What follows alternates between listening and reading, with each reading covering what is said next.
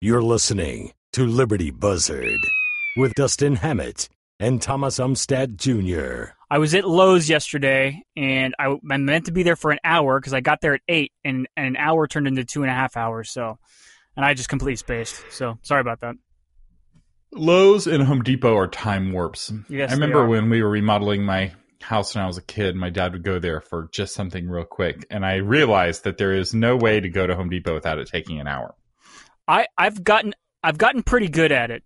Although Lowe's has a really good app, and you punch in what you want in the app, and it'll tell you exactly what aisle it's on. So I've actually gotten pretty good at it. I have a list, and especially for Home Depot now, but Lowe's, because I don't go to Lowe's as often, so they suck me in with their advertising, and I'm a little bit more helpless there. But Home Depot, I've been there so much because it's closer that I'm pretty good about getting in there and getting out. But I got sucked into the tools section yesterday, and I was like, ooh, yeah, it was dangerous. Episode 29. I'm Dustin Hammett. I'm Thomas Umstattd Jr. Welcome to the show where we clean up the highway of cultural conversation. It's a messy job, but someone has to do it, and Thomas and I are up for the task. And today, I wanted to start off the show, Thomas, by discussing our relationship with China, which I'm afraid is taking a rather nasty turn. I'll tell you, people always say, "Hey, we're going into war with China. We're going into war with China," and my response historically has always been, "Yeah, that's like Walmart going to war with its customers." And I didn't see in our previous relationship that really being that big of a deal because China, for all its communist flag waving, really has become a capitalist country, albeit a centrally managed capitalist country, but it's getting more and more free every day, capitalist wise. And so they have started adhering to the almighty power of the dollar, or in this case, the yuan.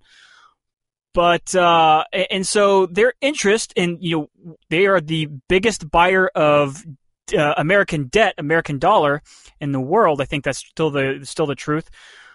So, their economic interests were very, very closely tied with ours because no other country in this world can match the United States in terms of buying power, sheer buying power. And so when you have that good of a customer, you want to keep good relations with that customer.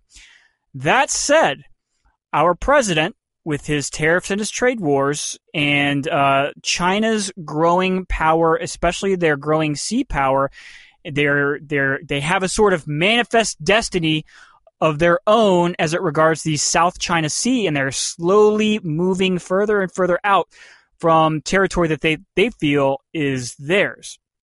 And so I will give you an example.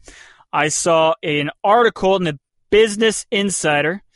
It says that China sent 6 warnings to a U.S. Navy plane, telling them to leave immediately and keep out. The Navy aircraft stayed the course, insisting that it was within its legal rights in international waters. And eventually nothing happened. But the thing is that China is radioing and warning entering ships, the United States Navy even saying, hey, this is our water, keep out. Water that has traditionally been known as international waters. And China is saying basically, hey, we're claiming this is ours. And they're kind of like a toddler feeling their boundaries. And it can get dangerous with these territorial disputes, especially if our economic ties weaken. So if we have a huge trade war, which we kind of already have started, and the international trade reorganizes to the effect that China isn't as dependent on our economy, they might, and of course this is going to be dependent on who each nation's political leaders are at the time, they might come to the realization that, hey, you know what? War, or whether it's a Cold War or a hot war or a lukewarm war is now on the table now that we don't stand as much to lose. So I've actually kind of started to see a dangerous relationship form, and I'm a little bit worried about it. What do you think, Thomas? So there's an old saying that is, if you owe the bank $1 million, the bank owns you. But if you owe the bank $100 million, you own the bank. Because suddenly the bank needs you to succeed so that the bank can succeed. And I feel that this is true with our relationship with China. They need us to succeed. And I do think it is irritating to them that we are more powerful than they are in their own backyard. So normally, a country as powerful as China would be able to exert, a lot of influence outside of China militarily. And if you look at the East China Sea, it's surrounded by, on the north, North Korea, which is an American ally. We have lots of military bases there. And then we have Japan, which is an American ally. We have lots of military bases there.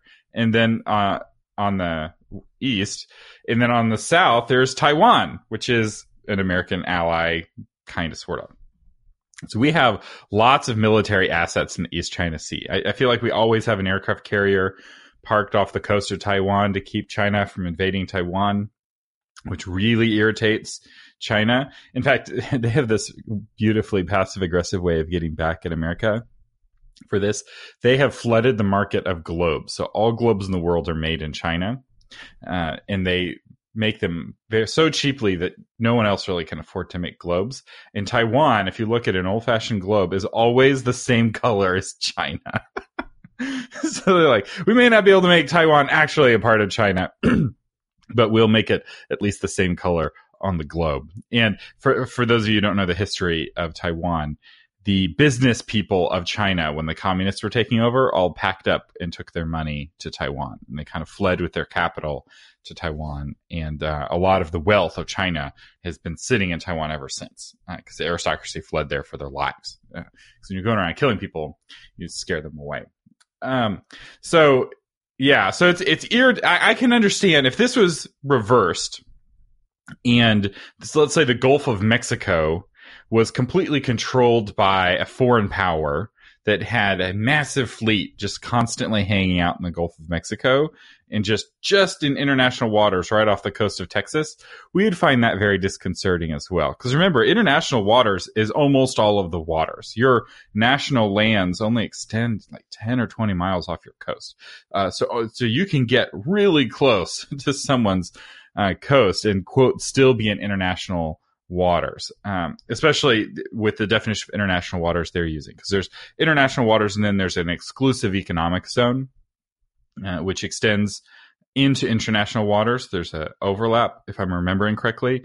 So the exclusive economic zone is that anyone can sail through here. It's international waters in the sense of like taking your ship across the ocean, but we have an exclusive right to economically exploit these waters if there's oil or fish or something like that. This China, basically sent 6 angry messages to an airplane and then didn't do anything. In the realm of escalations, this is nothing compared to what we used to have on a daily basis with Russia. Russia, we would have airplanes that would shoot at each other and shoot each other down.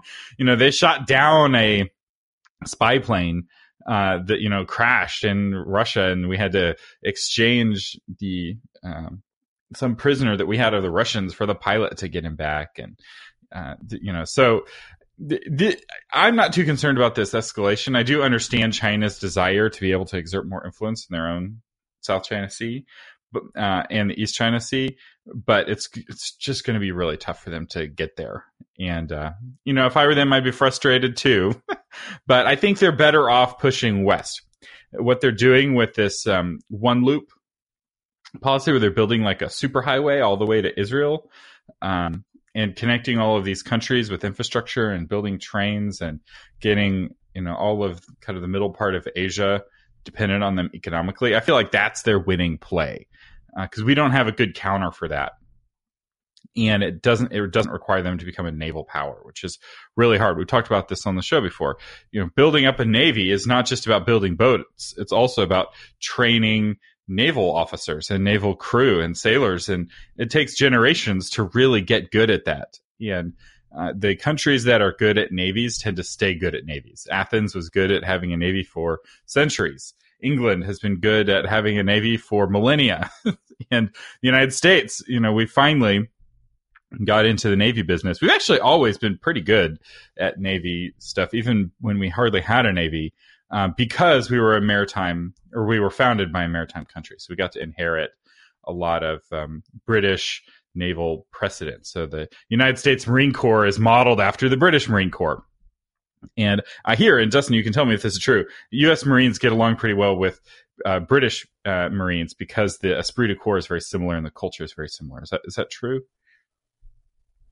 It is true. As a matter of fact, and I think it's still the case, at our officer candidate school in Quantico, Virginia, there is an exchange officer from the Royal Commandos, which is their Marine force, that is always on staff there, and he's kind of one of the PT guys, one of the physical fitness guys, and his rank is a color sergeant.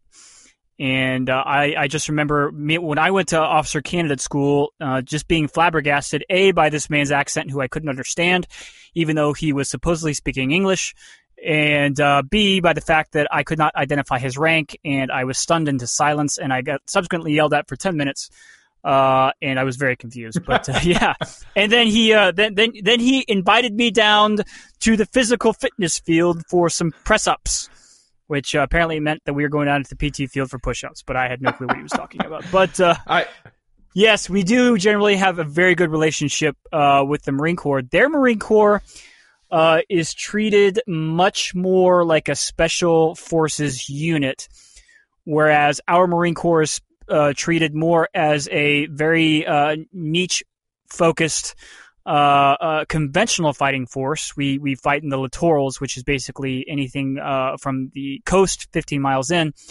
and we operate from ships, and we're sea-based, et cetera, et cetera.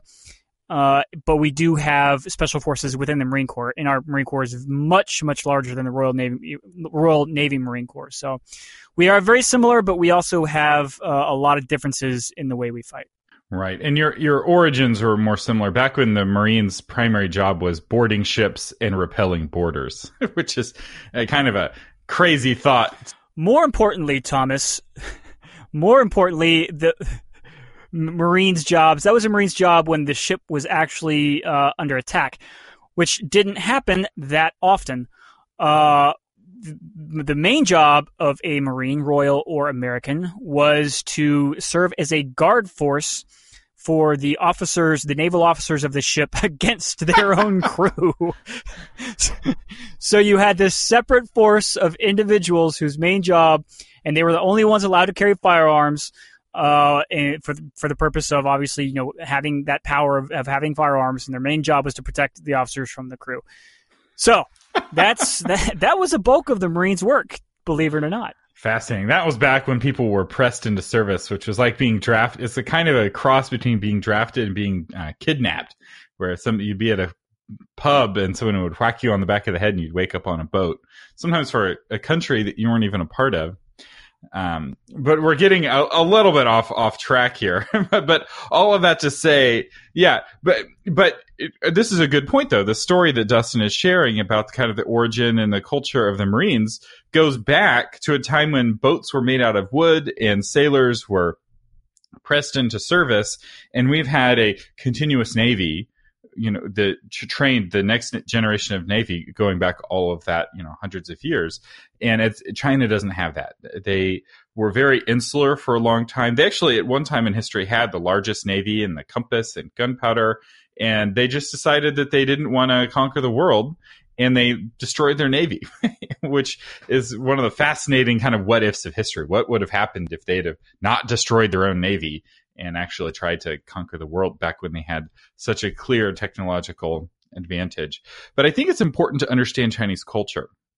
And we intellectually are more descended from the Romans than we are from any of the other great empires. And the Romans had this manifest destiny of conquering the world and sharing their greatness with the world. And they're like, we are so much better than our neighbors. It is our obligation to conquer them, bring our laws and our justice and our learning to these barbarian tribes and enlighten them and exploit them. So it wasn't benevolent necessarily, but that's kind of the model, the Western model. It was the model the British were using, right? We're going to conquer the world and create colonies and exploit them and bring them our better legal system. China, on the other hand, when it had a clear technological and economic advantage over all of its neighbors, did it go out and conquer them and exploit them? Or did it spend just as much money to build a wall to keep them out? The answer is it spent just as much money to build like the most epic wall of all walls ever, the Great Wall of China, to keep their neighbors out, because they didn't want to conquer their neighbors. They didn't want to bother with their neighbors. They wanted them to stay away because they were lesser. They weren't as great as the Great Chinese. They're the Middle Kingdom. Why should they bother even interacting with them? And China... Keep in mind that their neighbors were the Mongolians, so, there's some history there. Fair. They had some of their neighbors were Mongolians, and they had other neighbors too. And they did, when the Mongolians did conquer China under Mongolian rule, China was a little aggressive. But it wasn't really because the Chinese were aggressive; it was because the Mongolians were aggressive. And as the Mongolians got Chinified and became more Chinese with each subsequent generation, they got less and less aggressive. Outwardly aggressive. And so they don't, we have 5,000 years of Chinese history, and we just don't have very much precedent of China going on a world conquering spree. It's just not in their nature. Japan, yes. Japan, given the chance, very much may want to, go out and conquer the world. But China they haven't wanted to. And it's fascinating. In fact, just staying together as a country is the big challenge of China, because there's no one China. There's all these different provinces, and the different provinces have their own languages, and they're a world unto themselves. And in terms of population, they really are a world unto themselves. They're like, why would we want to conquer the rest of the world? Everyone's all spread out. We have almost all the population that we'd ever want right here in these tiny little areas. So I don't think, and I may disagree with you here a little bit, Dustin, but I don't see China as a military threat in the near term or in the long term. I don't see them having the desire, and I don't see them having the ability. Economically, absolutely, I see them as being a threat. Each generation, they're going to be wealthier and better educated, and there's so many of them. They have more honor students than we have students. Economically, they're absolutely going to be a threat. But I don't see a shooting match going anywhere with China. And for the longest time, Thomas, I was on the same page as you. And of course, just like watching a stock market chart, it's sometimes difficult to see the forest for the trees. However, you look at trends, and this is a very short-term trend, and it might, as far as the trade war is concerned, it might just be because of the political leaders in place at the current moment. We could have a new president in a couple years, or we definitely will have a new president in at least 6 years, and it could completely reverse and change, et cetera, et cetera. But as far as China's territorial expansion, this is not something that has been new to the Marine Corps or the United States military writ large. The Navy and the Marine Corps, after the wars in Iraq and Afghanistan wound down, have made a very conscious effort to refocus on the Pacific, and it is entirely for this reason, whether it's stated or not. It just for political reasons. It's entirely because of China. And you're right. It is very difficult to build a Navy, and it's very expensive to build a Navy. But what has gotten a lot cheaper are missiles that can blow up a Navy ship. And we haven't had that test in America yet. We have not had an all-out war where you have the technology of today where you could potentially have one or two highly intelligent weapons that can end an aircraft carrier. And you want to talk about scary.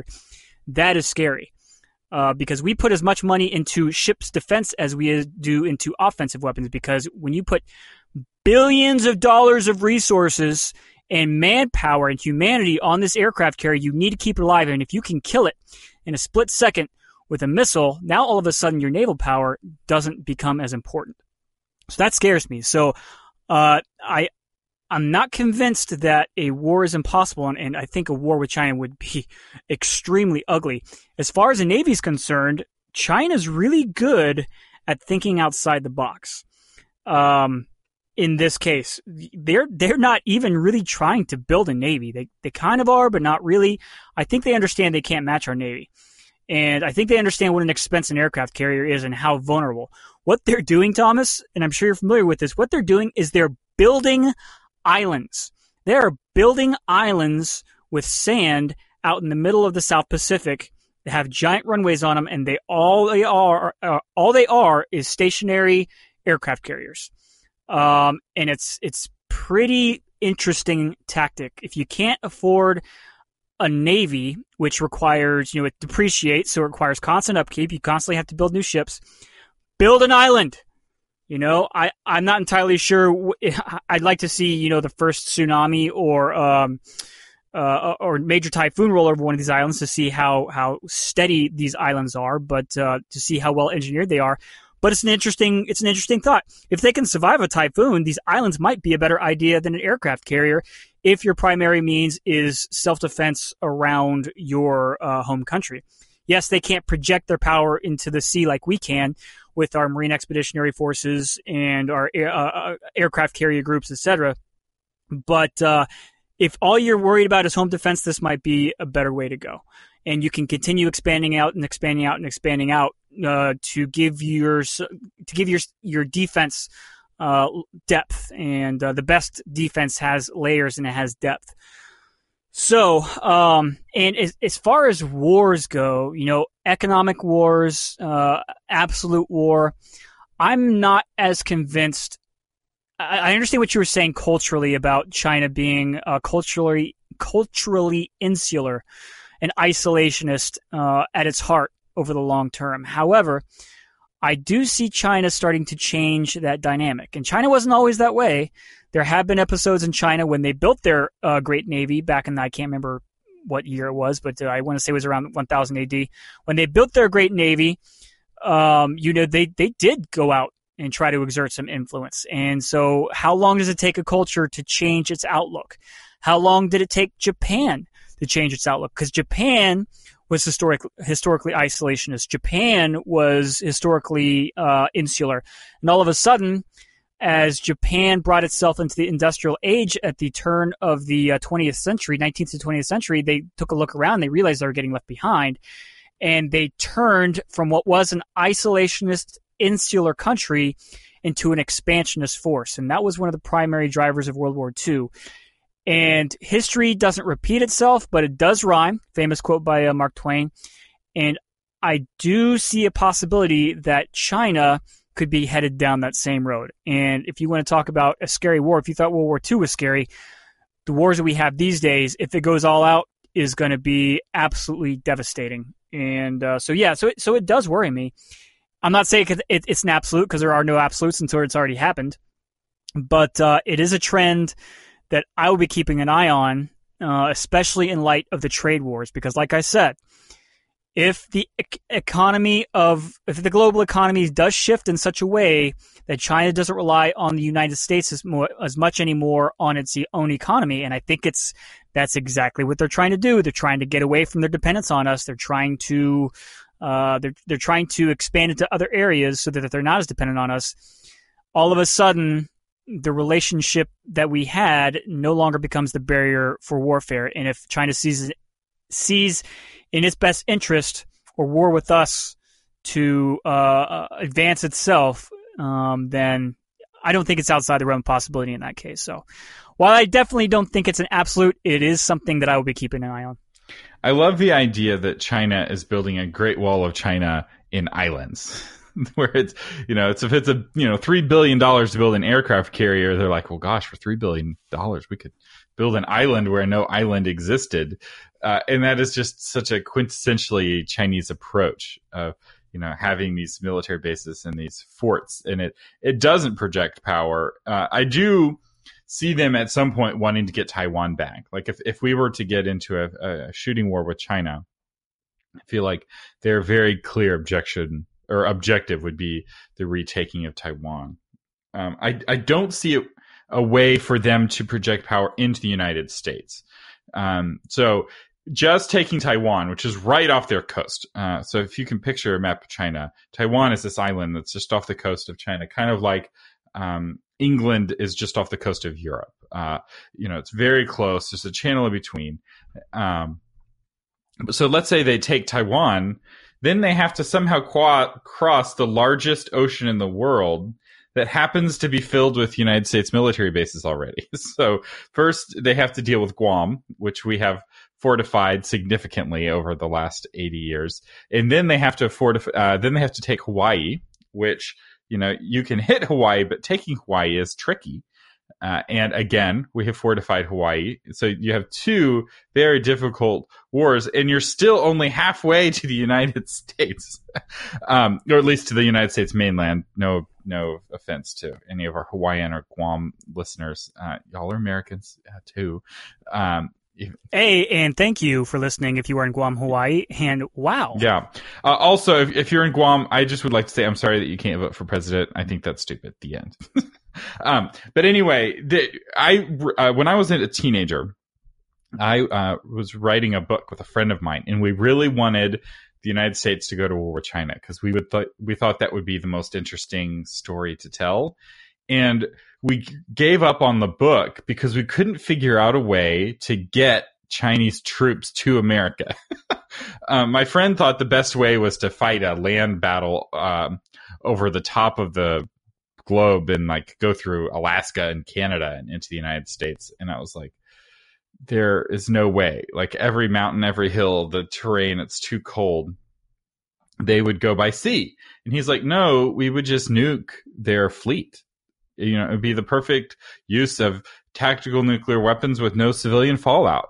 And I was like, I had not even thought about that. It's like, wow, an aircraft carrier trumps everything but a nuclear weapon. And even if we didn't nuke their fleet, crossing that amount of ocean with missiles, conventional missiles raining down all along the way is prohibitively difficult. So, yes, maybe they want to take Taiwan and get the Koreas, Japan as, protectorates again. But I just don't see them projecting power outside of their own kind of neighborhood of the planet. It's just too hard. As much as it would make for good fiction, we couldn't find a way, even in our fictional world, to make it actually happen. So we gave up on it. And that book never got finished. And I was able to sleep easily at night knowing that there's no way the Red Chinese are going to knock on my door and try to turn me into a communist. So where it gets scary, Thomas, is not so much that I'm worried about invasion, because you hit the nail on the head there. Invading the United States of America really has been our saving grace for the past, history of our nation. Aside from a potential invasion of Mexico, not likely, or an invasion by Canada, highly unlikely, we are. It's pretty stinking tough to get over here because the North America is kind of an island unto itself. So it's not really an invasion that anybody in this nation should be worried about. I think the greatest effect that they could have on our mainland is via the economy. However, going back once again to the model that Japan had in World War II, which is what I really see as a more feasible option, China becomes militant. Let's see, what's the best way to say this? They become militantly violent in protecting their quote-unquote sphere of influence. So there's no doubt that China sees North and South Korea as within its sphere of influence. There's no doubt that China sees Japan within its sphere of influence. There's no doubt that, and don't think for a second that Chinese memory hasn't lasted 7 years and would love to get back at Japan for World War II. They would love to, still, to this day. And, Taiwan, obviously, they think that Taiwan is China. And I think it's just a matter of when, not if, Taiwan does rejoin mainland China, just like Hong Kong, just because China sees that as a cultural right of theirs, but they also see the economic benefits because Taiwan is a huge piggy bank for them. But then let's discuss beyond that. Let's talk about Vietnam, Cambodia, Indonesia, the Philippines, which is, a very huge historical ally. So now all of a sudden you're talking about a sphere of influence that gets larger and larger and larger and starts overlapping with countries that are our allies, like the Philippines, where we still have military interests, where we still have military bases, like Okinawa, Japan. And so whether it's not the invasion you have to be worried about, now all of a sudden we're start talking about spheres of influence, just like in World War II, and people becoming possessive of those. And all it takes is the right, or I guess in this case a better way to say it would be the wrong leader and the wrong national conscience within a country be it China, be it the United States, what have you, that decides that today is the day to recognize that China is the leader in our sphere of influence, and we are going to use our military might that we have built up in our savings bank over the past hundreds of years, and we are today going to declare a war to protect our sphere of influence. Now, Japan was tipped over the edge into war with the United States, into attacking us, largely because of the lead up to World War II. Part of that was Japan attacking China, and the United States retaliating against Japan economically by cutting off their oil, which was very problematic for them. They only had 6 months worth of oil reserves, if I'm recalling my history correctly, left, and so they realized, hey, we have to take drastic action here. We're going to attack the United States, which in the short term they did very well, but in the long term did not work out great for them. But those are the kinds of situations which, we don't see coming right now because you can't see the particulars, but which are completely probable when you have two bullies in a schoolyard trying to figure out who's going to be the biggest bully. And I certainly don't like using that analogy in my own country because I don't want us to be a bully, but it's really just an analogy of strength on strength. When you have two powers and all of a sudden those two powers, by whatever political environment at the time, decide they can't coexist, that's when it gets problematic. And that's, Thomas, what I'm really scared of. Yeah, I definitely feel like we are better off being friends with China than being their enemy. And them improving our quality of life by allowing poor people in the United States to buy stuff cheaply has been really good for us. Like, I know that gets portrayed as this terrible thing, but ultimately people prefer to shop and buy things cheaper so they can buy more things, which allows them to stimulate the American economy more. And that's been because of China. They've been subsidizing our economy. And you know what? I'm okay with that. And I know that our president is very threatened by China subsidizing our economy. And I don't think that's, from my perspective, that's not the problem. The problem, if there is any problem, is the fact that we are spending more money than we are bringing in every year, which means we have to get debt to subsidize it. And China buys a lot of our debt. They're not the only ones who buy debt. Americans buy a huge chunk of American debt. So America is in debt to the individual citizens, kind of like how people bought war bonds back in the day. People buy government bonds today. Sometimes, when you're born or on your first birthday, it's traditional for your grandparents to give you a bond, a U.S. Treasury note that's 30 years maturity, and it will come of age when you're come of age or whatever. So it's not all to China, but that is not China's problem. The fact that they're buying our debt is not is not their problem. The problem is that our debt is for sale, which is our problem. We are spending more than we're bringing in. We're not living on a budget, and that is something that we have the power to fix. We can fix that on our own. Individuals can fix that on our own. You can adjust your lifestyle to fit your budget. Something I've learned a lot about in the last 6 months, and something that I think the country needs to learn about. But yeah, I try to get afraid of China, and the worst that happens is that they get their own territory back. So Taiwan used to belong to them. If they get it back, it will be sad for the Taiwanese, but not super sad, because Taiwan has not exactly been this like bastion of peace and justice for their own citizens.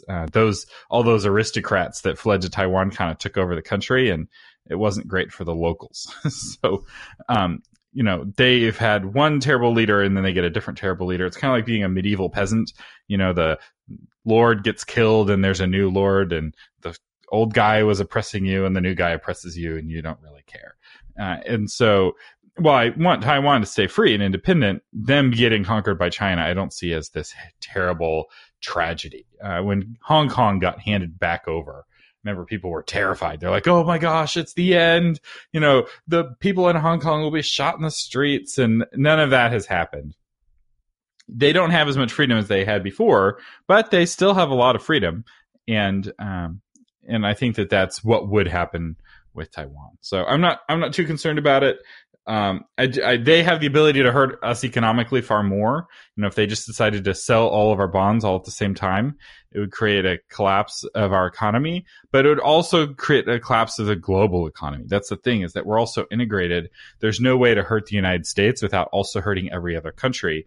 And that is, but still bad for China. So I feel like we own the bank in this case because we've given them so much, since we've acquired so much debt. And it's a kind of an interesting place to be. It's, in a sense, it's safety in our lack of safety. Well, Thomas, that has been an interesting little discussion on China. We're at about 35 minutes, so I think it's time to wrap it up. We want to know what you think, so drop us a line, shoot us an email, like us on our webpage. Heck, make a comment if you care to. I'm Dustin Hammett. I'm Thomas Umstattd Jr. And you've been listening to Liberty Buzzard. This episode of Liberty Buzzard is brought to you by Tom Umstattd CPA. Tom has over 35 years of experience helping people like you pay only their fair share in taxes. Don't let the IRS stress you out. Get Tom and his team on your team at taxmantom.com.